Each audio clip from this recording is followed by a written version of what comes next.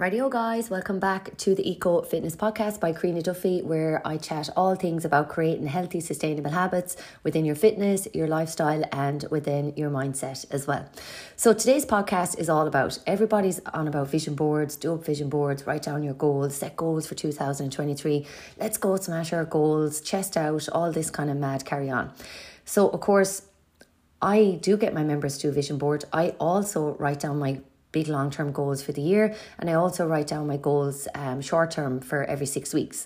They do work, but I really wanted to get the science behind it from a brain point of view and from a neuro cellular point of view of why they work. So of course I did a bit of digging, and this is what I found. So usually when you're setting goals that the old school way, people call it different things. There's like the SMART way. There's a few different ways that you can set out goals. Like the SMART way the goal has to be specific, measurable, attainable, relevant and time bound, which works really cool. From an executive level or from just a basic level, it works. Because you have to set a goal. It has to be measurable, it has to be attainable, it has to be relevant to you, because if it's not relevant to you, why would you bother doing it? And it has to be time bound. You have to give yourself a time frame. We are having a baby in X amount of time. We are getting married in X amount of time. I am leaving my job in X amount of time. I am finished my course in X amount of time, and then I'm going to apply for a different role, so on and so forth. You know the story there. Anyway, so first of all, before we begin, there is a study called the 85% Rule for Optimal Learning. And within that study, it's saying that when you're setting goals, set the goals up in such a way that you're allowing error for 15% of the time. If you set your goals up every week and every month and every few months and every day, that you're trying to overachieve and that you're failing 50%, well, then that means that what you set out to accomplish is too hard for yourself. So this is the same scenario that in my job as such, if I set my clients up for failure and made the workouts far too hard at the beginning, getting them in doing deadlifts at 80 kg at the beginning, or send them into a strength class with dumbbells and they never lift a dumbbell in their life, and I sent them in with 10 kgs, I'm setting them up for 60-70% failure, which means it's too much. They're not going to come back. So when you're setting goals, remember the 85% rule for optimal learning. And I wrote down a few notes I took from the study. I hope I do it justice, that I took from the study from a neuro point of view and the brain point of view of why giving yourself that failure rate of 15% actually catapults you into the learning phase. So I'll give you an example. One of the girls online, when she was onboarding onto my membership site, the 7 steps to onboard onto the membership site, she was like, I'm just not clued in when it comes to technical stuff. And, I tried to onboard myself, I just couldn't do it. And I was like, look, you need to fail about 15% to catapult you into learning. The only way that our brain can evolve and our body can evolve is putting it through a little bit of stress. And that gets us set up for learning. So when we do exercise, it's putting our body through a little bit of stress. And that's setting us up to change our body from a cellular point of view. From a cellular point of view, our cardiovascular system's getting pumped up. Our muscles are repairing all the time. Our cells are repairing all the time. We're filtering out inflammation in the body. Our brain is functioning at a more focused and more productive way. We're clearing out dead debris in the cells in our brain from exercise. That's been proven now as well from research as well, that when we exercise, we can clear out dead debris in the brain. And if we clear out dead debris in the brain, I could imagine, you don't have to be a scientist to figure this out, that you're less brain fog and that you're firing up on all cylinders and you're thinking more clearly as well. So you have to set yourself up for some sort of failure, but not 50%. 15% is what research says is an ideal sitting point to achieve your goals, to be consistent and to get into that learning phase. So basically you're making don't be afraid to fail is what I'm trying to say. You're making your brain work just like you would do a workout for your body. You're giving your brain a workout to strengthen the plasticity in the brain. And when you strengthen the plasticity in the brain, obviously you're going to be more sharp, you're going to be more focused, you're going to be more productive, and you're putting yourself in a better position to learn more and to open your mindset up into more learnings and more possibility as well. So the key principle of neuroplasticity is making errors. So to grow to optimize your brain as such, you need to make errors. Because if everything was just sailing along and you weren't making errors, sure, you're not really giving your brain a workout. It's getting a bit stagnant and a bit bored because you're doing the same thing all the time. Floating along, it's like if it's your job and if it's your exercise and if it's your food, and if you're just floating along and you know you can do better, well then you're not really challenging your brain for it to grow and get rid of all that dead debris in your brain and optimize it to its optimal health and grow. We're meant to be evolving as human beings. Anyway, that's the first part of this podcast. Don't be afraid to fail. You have to give yourself a 15% fail rate. When it comes to my exercise, when it comes to my program, if you have never done exercise before and you're saying I want to show up to 4 workouts in a week, I would say no, because you haven't never done 4 workouts in a week. You're setting yourself up for a 50 to 60% fail rate. We need to set yourself up for a 15% fail rate, because from a dopamine point of view, when it comes to the dopamine, we are the external targets that we hit, or that we buy something, or we eat something, or we buy a watch, or we hit a target, the dopamine gets released. Serotonin gets released when we come inward. We do some meditation, we get hugs, we feed ourselves. That's where serotonin is released, according to the research papers I was reading anyway. So when you're looking to externally, which is extra personal is what it's called, is what the neuroscience call it, when you're extra personally looking to reach targets, it's dopamine that we're looking to release. If we fail too much by 50 or 60%, we're actually dropping our dopamine hit really, really, really low, and we're going to find it hard to climb back up, and that's where people fail. So by giving yourself an error of 15%, we're not going to drop our dopamine that much to where it's going to be on the floor. We're keeping it high with the release all the time. So we're like, okay, I'll show up next week. It's fine. I didn't show up to that workout. So what I'm saying is, if you've never done workouts before, set yourself up that you'll do 2. And if you do 3, it's a bonus. And if you do that 3rd one, you're going to get a great shot of release of dopamine from reaching that target that you didn't really think you'd reach. And then it's going to keep you pumped, and the adrenaline's going to be high so you can show up the next week. That's what I'm trying to say. So don't set yourself up for too much failure. That's science. Next one. Are you in the driver's seat, or are you in the passenger seat when it comes to your goals? Focus visual attention to initiate goal pursuit and improve performance. This, if you're in the driver's seat. Before you begin a task, find an object that is outside of your peripersonal space and focus on it for 30 to 60 seconds. This is also proven for people with ADHD to kind of zone you back in again. What does this mean? Are you in the driver's seat? Are you in the passenger seat? So the reason I'm saying this, it's a visual focus. It has been proven that if you have a visual focus to focus on outside of your personal space, they call it peripersonal space, outside of your inner space, which is your breath, your organs, holding a cup, anything that you touch right beside you, a hug. If you can focus on something outside of your peripersonal space, which is called extrapersonal space, like a goal on a vision board, or targets in work, especially if you work in sales or something like that, or you're visual with numbers and you have targets with sales, or you have a diary and you're clicking through your to-do list for the day and your clients for the day, that's extra personal space, and that's goals that you're looking at, that you're ticking through boxes. What science says is it's good to have a focus outside of your personal space that's not in your head, that you can visually see, that you can aim for. It's called extrapersonal space. When we focus on something outside of us, and remember, anything that we achieve goal-wise outside of our personal space, in the next room, in the next country, in the shop that we're going to go and buy a coffee, those tasks that we go out to achieve and we do and we complete, whether it's buy a coffee or whether it's reach a goal, a weekly goal, a daily goal, a mini goal, anything outside of our inner and personal space releases dopamine. When we start releasing dopamine, we're building up the want to release more dopamine.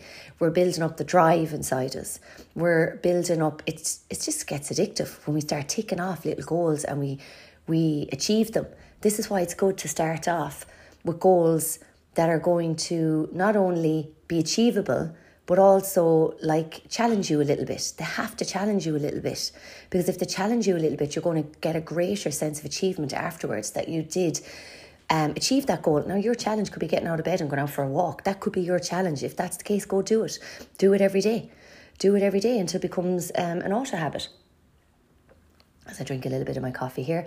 Anyway, what this means is, are you in the driver's seat or are you in the passenger seat? You have to be in the driver's seat when it comes to your goals, especially if you want to go achieve them. It's okay to go into the passenger seat every now and again and take a break and take a rest and come back again. What I mean by going into the passenger seat is, I mean taking rest. Taking rest because you're not driving, you're not thinking, you're just looking at the scenery. What I mean by passenger seat is, I mean that if you've big goals set out for yourself and you really want to achieve them, and this is your year, whether it's in your fitness, your health, your mindset, your relationship, your job, whatever, you have to lay out a clear pathway and a clear plan. First of all, lay out your big goal. I want to achieve a 3 stone loss. I want to move jobs. I want to find a relationship, X, Y, and Z. Set out a big goal. Get a date for that big goal of when you want to achieve it, and work backwards and get a clear roadmap to that goal. So for instance, if you wanted to drop 3 stone, okay, you're giving yourself until September 23. That is 9 months. How are you going to do it? That's 9 months. It's 14 pounds in a stone. So 14, I should have done the maths. I'm not really good at this. 4, 4 is 8, 8 is 12. 1, 2, 3, 4. That's 42 pounds. Divide that by 9. I should have done the maths before I came up here. But anyway, that's, let's just say 7 pounds a month. 5, 7 pounds a month. You break it down that way. Okay, if it's 5 or 7 pounds a month, for argument's sake, how am I going to do that every week? You know, maybe you need to push out your goal till October and break it down that you're releasing £1 a week. And as you release more weight, it gets slower. So then towards the end, it's £0.5 a week. Okay, how are you going to release that £0.5 a week? Now we're breaking down the goal and giving yourself a roadmap. As you're breaking it down, you're going to write it down and put it on a piece of paper. So you have a roadmap that you can see every day on your fridge or on your phone, on your screensaver.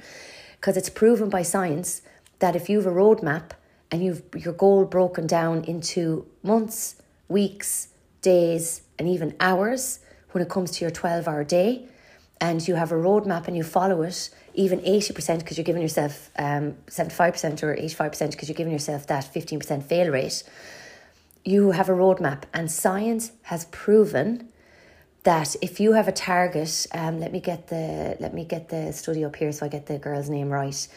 Emily, anyway, Bastille, I think her name is. I'm going to get her name up here now. Basically, they did a study on this. They did 2 groups, and they basically did a study on focusing on your goal, the power of focusing on a particular goal. So I'll focus visual attention to initiate goal pursuit and improve performance. So basically, group A had weights on their legs and they're in a fitness challenge, and they had to run towards a target. So sorry, I'm getting the study up here. It was called Focusing Visual Attention Improves Performance. It was done by Emily Balasis, I think her name is, lab in NYU. Anyway, this is what the experiment was. So Group A was asked to focus on a goal line where running towards it with weights on their ankles, and Group B were asked to look elsewhere while they knew where the target was, but while they were running, they were told to look somewhere else, not at the target. At the end of this research, the results were Group A expended 17% less effort and got to the target 23% faster than Group B. This phenomenon is rooted in our autonomous nervous system. When we take in the world through our visual system, which is our eyes, the information can travel by 2 pathways. So Group A was looking at the target. So because they had a target to look at, they were called Wirtgen's eye movement, when we tend to intensely focus on a given point and observe all of the minute details of it. And Group B they knew where the target was, but they were told to look around as if they're in the passenger seat of the car, and they're looking around and they're enjoying the scenery while they're going towards, they're not really driving. So this is what I meant by in the driver's seat and in the passenger seat. Group B, when you're looking through it visually through your eyes, that term is called magnocellular pathway, if I'm getting that right, which takes into account a global set of everything happening around us. So Group B is associated more with relaxation. You're in the passenger seat of the car. Group A, which makes intuitive sense, is in the driver's seat. You're switched on, the adrenaline's running, you have a focus, you have your Google Maps on in your car, just the way you would when you're going for a goal whether it's weight loss, whether it's fitness, whether it's training for half a marathon, you have a clear plan and it's written down and you're following that map to a T. That builds up the adrenaline, that builds up the dopamine, because you're hitting these mini goals towards your target, especially if it's a long-term target like a weight loss or half a marathon or something like that, or saving for a house or planning a wedding, which takes 2 years. You're going buying a dress, you're doing all this, and that releases dopamine from outside of your personal space. Dopamine gets released in the brain because we're hitting targets and we're achieving them. So, as the result of this study, there's a slight increase in arousal, which isn't a bad thing. Arousal is adrenaline in group A over group B, and an increase in systolic blood pressure, which in return leads to more oxygen availability, which means more dopamine is released, which means more adrenaline is released, and which means you've more readiness and more focus and more get up and go and drive in you. So you basically, the end result of this study was, if you have a target, no matter how hard it is of that goal, if you have a target, because these people were carrying weights on their feet, if you have a target, you'll get there 23% quicker with 17% less effort if you have a target than someone that's just thinking about it and not really doing anything about it. So for my guys, as I said to them yesterday, now that we've science-backed evidence of, from a brain point of view, of what's happening when you have a target and every week and every month and a bigger goal to reach towards, when you book in your classes with me and your workouts with me, we'll take it that it's given, it's a done.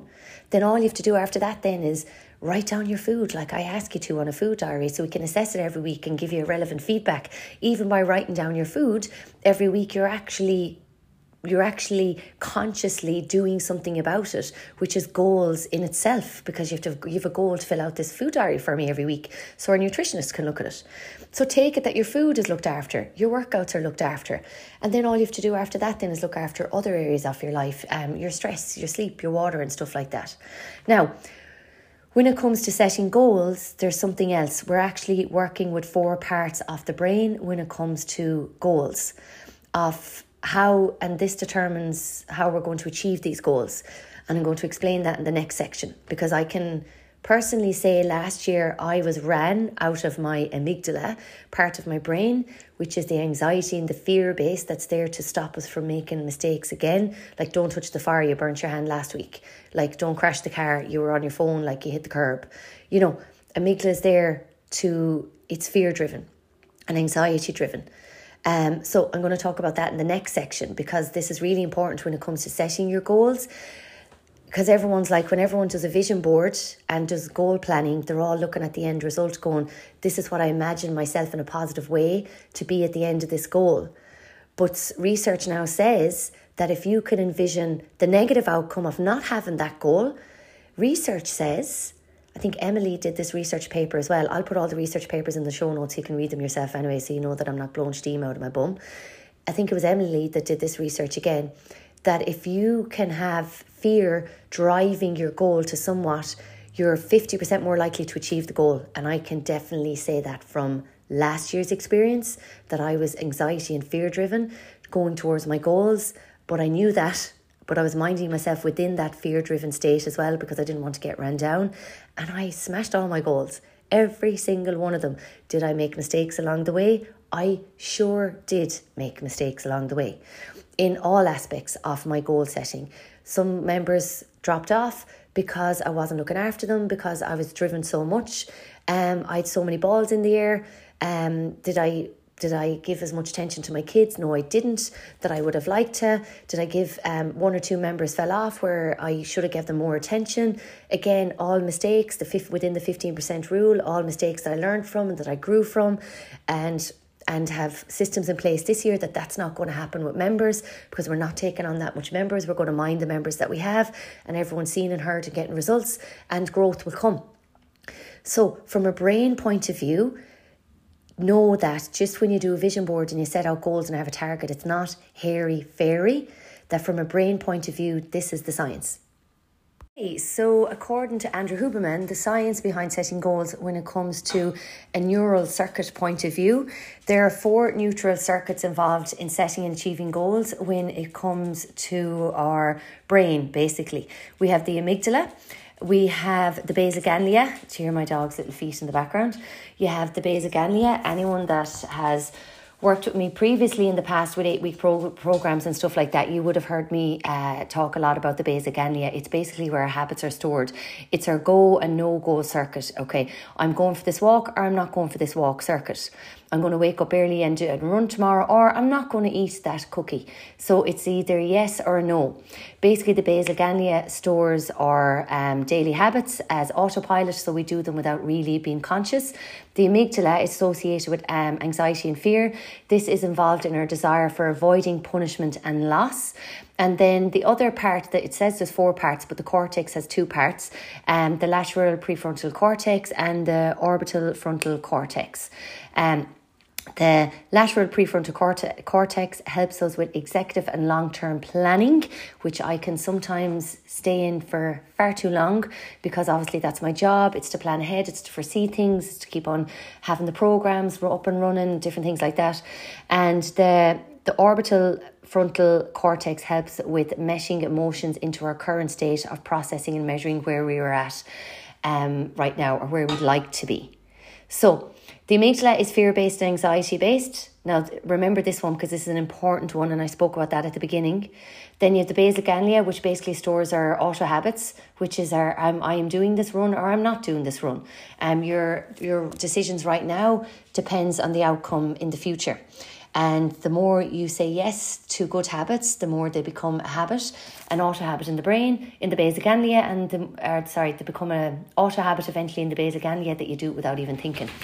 The cortex, prefrontal, executive mind, the orbital frontal, which is emotions in our current state of processing and measuring where we're at and where we'd like to be. So the reason these 4 circuits of the brain are really important when it comes to goal setting is because if you decide to set out a goal and a target and a vision board, and you put on the vision board that I visualise myself having 3 stone down, and you have a picture of a model there that's not even you, with a dress on, a dress size 10 or 12, and you're a size 16, 18 at the moment, and that's your vision. I want to be like her. Yes, it's a good marker, but that's very positive. And sometimes, as they were saying here in a study, it's this Emily girl did, I'll put the study in the show notes, that if you just visualise the happy, positive outcome end goal, it's not enough. It's not enough to get you to achieve your goal. We have to have a little bit of fear and anxiety running this goal, feeding this goal to power us through. So this is where the amygdala comes in. If we can utilise the amygdala from an anxiety and fear point of view, we are going to be 50 times more likely to achieve the goal. 50 times more likely to achieve the goal. And then from a basal ganglia point of view, we need to be consciously living going, I need to show up for this workout. From a basal ganglia point of view, to make sure that this becomes a habit and it's downloaded in the basal ganglia as an auto habit, you have to say, I'm showing up to this workout. And the more times you say, I'm not showing up to this workout, I'm not eating that healthy food, I'm not going to not buy the coffee, you're saying no to your future goal. So from a basal ganglia point of view, you have to say yes more often to healthy habits. And then that downloads it as an auto habit. And then, of course, you have the executive mind, which is the lateral prefrontal cortex. And then you have the orbital frontal cortex, I think I'm pronouncing that right, which is your emotions. You need emotions wrapped around this all the time of why you're doing this particular goal. And, of course, you need to have the executive mind as if to go, okay, is this goal actually suiting me? Is there value in this goal for me? So you have to think logically about it as well. It's like, why am I actually doing this goal? Is it going to support my future self, or am I ran off emotions, negative emotions, or am I following someone else's dream? Let me give an example. So if you listen to my earlier podcast about my breakup, which was, I don't know what day, it was a bit of a messy breakup. Sure, aren't they all messy? But anyway, because it was a very quick breakup, I was kind of left high and dry, and I had nowhere to live with my kids. So all of last year, I was very fear-driven from an amygdala point of view of achieving my goals, because I had no choice. I had no choice but to achieve every goal that I set out to do, because otherwise I would stay stuck to where I was, which was having nothing. So I was very fear-driven. And let me tell you, it does work. When I was visualising okay, I was visualizing the end goal, but that wasn't enough. When I visualized not achieving the end goal and the fear associated with that of being left stuck where I am right now, that drove me more. So I can definitely vouch personally that this science research is a matter of fact true, because I experienced that. I've read this study numerous times. I've read the papers numerous times, and to get it into my head, and I was like, from a personal point of view, I was there, before I go on the podcast, I need to understand it from a personal level of why writing down your goals is powerful from a cellular point of view with your brain. Why is it powerful from a cellular point of view? And what do we need to do from a cellular point of view with our brain to make sure we're achieving these goals? Because I tell you why, I set goals this year, but I wasn't really as excited about them as I was last year. And that's why I went researching this. I needed to find out why. There has to be a reason why, from a cellular point of view, a dopamine point of view, an adrenaline point of view. And the reason for that is, and this is the key point here, I'm getting comfortable. I'm getting comfortable with where I am at right now, but I shouldn't be comfortable because I'm nowhere near where I should be to feel comfortable. With my home life, my business, financially, fitness-wise, everything. I'm comfortable with my fitness, but I shouldn't be comfortable with everything else because I'm nowhere near where I need to be comfortable. So I'm settling for okay. And in order for me to not settle for okay, because that's not good enough. And if you've listened to my earlier podcast and not feeling good enough, it isn't good enough because on paper, it's not good enough. It's not good enough to where I need to go to get a house for myself and my kids. It's not good enough. End off. So I'm getting comfortable of being comfortable as if I have a guy sitting beside me that's halving the bills with me. There's nobody. I'm on my own. There's a single income coming into the house. I've no help. I'm doing everything by myself, except for my ex-husband giving some maintenance to the kids. But still, it's not enough. And I need to put a bit more fear and anxiety behind my goals. So instead of me being hairy-fairy and going, oh, this is the end goal, I'm producing a book in November, I'm doing this, I've doubled my financial target, I've doubled my fitness target, all this kind of jazz, I need to put fear behind it. And how I'm going to put fear behind it, because it worked for me last year, because it was like putting a bullet up my ass, I am going to imagine the end goal of me not achieving my goal, and science says to do the same. Imagine two things when you've put a target in front of you, and you need the target in front of you where you can see it every day, and I'm going to tell you why in a second, from a science point of view, from these research papers. I lost my train of thought now. Oh yes, you need to envision two outcomes. You achieving that goal and you not achieving that goal from a negative point of view. Because I can tell you, I achieved a lot of goals last year, and the build up and the lead up to ticking off the mini goals towards the big goals were actually more adrenaline fueled, more exciting than reaching the goal itself. When I met two big massive goals, I was like, okay, I should be more excited than this. And I wasn't. And they were huge goals and I wasn't. But the lead up and the build up and ticking off the list every week, checking in with my coach every week and every month, and knuckling down every 6 weeks and setting new goals and new targets. And why didn't you meet the goal the last 6 weeks? What happened? What do you need to reassess? What needs to change? I was constantly evaluating my goals every week, constantly evaluating why I failed, constantly evaluating how I can make it better. And sometimes I went backwards a few times, then I went forwards, then I went backwards over the space of 12 months, but I still met my goal at the end of the year. I failed, I got back up, I failed, I got back up, I reassessed. And I'll tell you the last few important points of goal setting at the end of this podcast, but I just wanted to cover the 15% fail rate, from a cellular point of view with the brain, what gets released. From externally, for external goals, dopamine gets released. If we don't reach our goals, we can, like, you know yourself, if you didn't reach a weight loss goal and you're weighing into a fucking a slimming club every week, and you didn't reach your goal because maybe you didn't pass bowel movements and you ate salt and you're up 3 pounds, but it's not really body fat, and you feel like you put all your worth into the week of trying to lose weight, but you don't realize that extra salt and a non-bowel movement can keep weight on your body, but you hop up in front of a scale in front of 20 people and it's saying that you failed, even though you put all your worth into it, because you didn't get that dopamine release. A matter of fact, your dopamine hit the floor and you're on the ground and you're weak and you feel worthless. So what are you going to do then? You're going to leave that diet club you're going to hop off that scale and you're going to get a dopamine release somewhere. You're going to get a dopamine release somewhere. You're either going to drink alcohol, buy loads of bars of chocolate, buy a Chinese, buy a takeaway, because that's how you're going to get your dopamine release, from buying something externally. And of course, if it's food, then you're going to get the internal serotonin release because you're going to eat that food and you're going to get a shot of serotonin. So you're getting a double whammy hit because of that failure that wasn't really a failure. When you understand the science behind why weight fluctuates from a salt, bowel movement point of view, stress point of view, did you have a bad night's sleep point of view, did you have more sugar the day before point of view, it wasn't really a failure. But you put all your worth on that scale for that one particular week, waiting for a dopamine hit release. And of course, that's why it works, because everyone loses weight for the first few weeks and you get a dopamine hit release and you keep on going back. And then you're hooked because you're waiting for the dopamine release. And it's the same with new relationships. You go back to it, you want always something new in a relationship because it's a dopamine hit. This is why we should be evolving in a workplace as well and have targets, and because we're getting an external dopamine release every time we hit targets, and it keeps us going, it keeps us buzzed, and it keeps the adrenaline pumped. By the way, this isn't scripted, by the way, so I'm going off on a tangent. Let's get back to the goal setting. So that's why it's important to set your goals.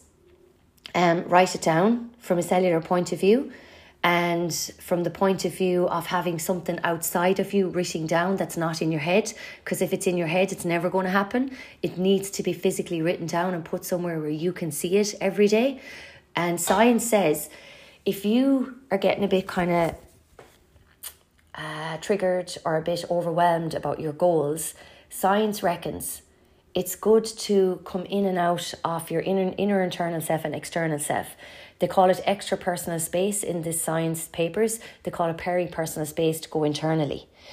So basically, it's a fancy word for grounding yourself, really. So if you're getting a bit kind of high or a bit kind of high and fueled anxiety in a negative way, and you don't feel like you're grounded and you feel like you're overwhelmed, research says here to try this trick. Look at your goal for 30 seconds, zone in on it, and then look away. Close your eyes and take a big deep breath. Take 3 big deep breaths and close your eyes and focus internally on your state right now with your 2 feet flat on the ground. So basically it's a grounding tool. 3 big deep breaths. Ground yourself. Slow down your breath. Come back into yourself internally. Then open your eyes, look at your goal again, or look somewhere else. It doesn't have to be your goal. If your goal is triggering you or making you feel overwhelmed, look somewhere else. Focus on the plant. Focus on something that you're not touching that's far away from you. Take 3 big deep breaths and come back in and close your eyes and focus on your internal self again. Do that 3 times and that'll kind of calm you down, center you, focus you and ground you. Also, little bits of meditation and going outside for a 15-minute walk, going out in the fresh air, taking yourself out of your environment are really good tools to do as well, that if you feel like you're getting overwhelmed and you feel like that you're not achieving your goals, just to reset. So guys, so there's the science back information when it comes to setting goals and why it's important to write down your goals and have some sort of vision board, whether that's a vision board in your fridge that you do with a piece of paper or on your phone that you do up, and you have something to remind you of your goal. You just need something to target. So science-backed tools for achieving goals, we'll just run through them now. The 85% rule for optimal learning. Again, I'll put the article for that in the show notes. Number 2, focus visual attention to initiate goal pursuit and improve performance. That's the science-backed material when it comes to having a target to focus on, and your personal space, your peripersonal space, which is coming inward for a few seconds, 30 to 60 seconds, and then going outward just to ground yourself. Number 3, it's always good to use a self-aged image of your future self, what you want yourself to look like positively, but also what you don't want yourself to look like from a negative point of view. Because remember, we need this fear-driven and anxiety-driven to a degree as well. I know what I don't want to be like and feel like and move like when I'm 90. I know what I do, and that's what drives me. And I have a visual representation of both. One of them being my brother, who is in a wheelchair and can't do anything for himself. That's not what I want to end up like. And the other one is, I follow this girl Train with Joan online. She's 76 and she is a powerhouse from lifting weights and living her best life. That's who I want to be like. Number 4, of the tools of helping you for goal setting. Visualizing success at a starting point, but visualizing failure is better for ongoing motivating. So when you can visualize what it is, and Emily Ballastis in the lab, that's what she, again, I'll put it in the show notes, she did research on this, that it's good to visualize yourself not achieving that goal, because if you don't achieve that goal, what's the outcome? And that will trigger the amygdala, and the amygdala will trigger, from a cellular point of view, it will get the dopamine released, it'll get the adrenaline released, and it'll raise the heart rate in a good way. That'll build up adrenaline, that'll give you the power and motivation and performance to push through towards your goal. Number 5, set goals that are realistic but challenging. Realistic. Okay, I'm going to do 3 workouts a week. That's realistic and it's challenging at the same time. Okay, I'm going to do 1 workout a week. That's realistic, but it's not challenging. Okay, I'm going to do 5 workouts a week, but my starting point is 0. Okay, that's not realistic and it's over challenging, and you're going to fail by the 50% rate, and that's not good. Find the middle ground, but make it challenging. Number 6, don't set more than 3 major goals per year. Andrew Huberman says there's no real science or papers to back this, but it is a good starting point that if you have 3 big major goals throughout the year, that's enough. Because every time you go into, it's enough, because we all have mini goals throughout the year that we need to adhere by anyway. So 3 big goals. I want to run a half marathon. If you've never ran one before, that's a big goal. I want to drop 3-4 stone. That's a big goal. Do you know what I mean? I need to save for a house. That's number 3. Number 7, have specific and concrete action steps towards your goal. You need a roadmap. It's all right writing it down a vision board, but you need a roadmap. Get help, get a coach that'll help you roadmap out how to achieve that goal, like I do with my members for their 5Ks, 10Ks, half marathons and weight loss. We get a roadmap. We do that through online calls that we do during my 6-week program. And number 8, a good frequency to assess progress for goals is weekly. Assess your goals every week. Tim Urban did a famous talk on this, on procrastination, and how he ends up by showing a chart by he assesses his goals every week, and that's the good way to measure your goals weekly. Number 9, engage in time-space bridging to train our brain for goal setting and achieving. What does this mean? The breath. Bring it back to your breath. Time-space bridging to train your brain is, yes, we see our goal at the end point, but we need to come back and ground ourselves with breath work. Take 3 big deep breaths, close your eyes and bring yourself back into focus to your body. Open your eyes, take 3 big breaths and focus on something outside your body. That's why my 15-minute walk in the morning is key. I'm focusing on my body, but I'm also focusing on trees, the moon, stars, all of that jazz. And it helps ground me when things are a little bit busy. And the last thing I would say is, it's all about the dopamine and serotonin release that actually gives our reward-based systems. Serotonin is released in the gut. It's our reward-based system for food, basically, and hugs and sex and love and feeling like we're connected to somebody. And the dopamine is apparently released in the brain. Correct me if I'm wrong. I'm not a scientist. I'm just filtering through science papers here. The dopamine is released, and it's a key hormone behind motivation and pleasure seeking. And that's released in the brain. And we get that released through hitting targets, buying stuff, achieving external stuff. That's where we get our dopamine release, and that is key for motivation and pleasure seeking. So someone asked me on Instagram, how do you stay motivated? You're not setting goals. You're not setting daily goals and weekly goals and monthly goals and yearly goals that you can hit and achieve, even at 85%, because we need a 15% fail rate. Because if you're not setting those goals when it comes to daily, weekly and monthly and yearly, when it comes to your fitness, your food and your mindset, that's why you're not motivated. That's why you're not motivated. You have nothing to keep you motivated. You have no future goal to keep you motivated. This is why I get my clients to book into 5Ks, 10Ks, half marathons, hikes. This is why I organise them. They have something to stay motivated somewhat towards that goal, to keep them interested and to keep them getting up and to succeed to achieving their daily and weekly goals, because they're looking at the bigger picture. Anyway, I hope that helps. Check out the show notes, guys, for the science-backed research papers that are there. I'm not a scientist. I'm a fitness instructor who has a key interest in the mindset from my own personal point of view of where I was and where I've come from. I did study with Rapid Transformation during lockdown as well, so I have a key interest in this area. And if I learn something, I put it into practice, and if it works for myself, I will share it with you guys. That's how I roll. Anyway, if you're interested in coming on to my 6-week program initially, whether in person or online, go to ecofitness.ie, www.ecofitness.ie, or go to Google, Google Eco Fitness by Karina Duffy, and there's a Cravens report there that you can download, and when you download that Cravens report, I get your interest in a call back. Or get onto me on Instagram as well and drop me a DM, or go onto the website and I should have the download. I'll put the download in the show notes actually. I'll put the download for the Cravens. If you want to download the Cravens report to help you combat cravens, I'll put that in the show notes. And when you click on the link, I will get your details, and you'll automatically be added anyway to my mailing system, which I mail out the new podcast every second week. I don't spam people because I don't have time to spam people, if I'm totally honest. And even if I did have a team, we wouldn't be spamming people because I just don't think that's right. But anyway, you can download the Cravens book, and I will have your details there as well, and you'll also have my email address. And if you want more information on joining the 6 weeks programme, the next one that's available, go to ecofitness.ie, and we would love to get you started on your fitness, your nutrition and your mindset, and start creating positive change there each week through a habit building process of daily, weekly workouts, nutrition, and mindset tips or tricks or tools to help you stay going as well. And that'll also bring you into our community, that you'll be invited onto our events as well. That's it, guys. I hope you enjoyed today's podcast. If you did, you have my full permission to share it. Reviews are key, guys. If you leave a review, you help other people who might need to hear this podcast. You help them find the podcast, because the more Google reviews or the more reviews we get, the more ranking we get and the more people that sees the podcast as well. Thank you so much. Until the next one, chat then.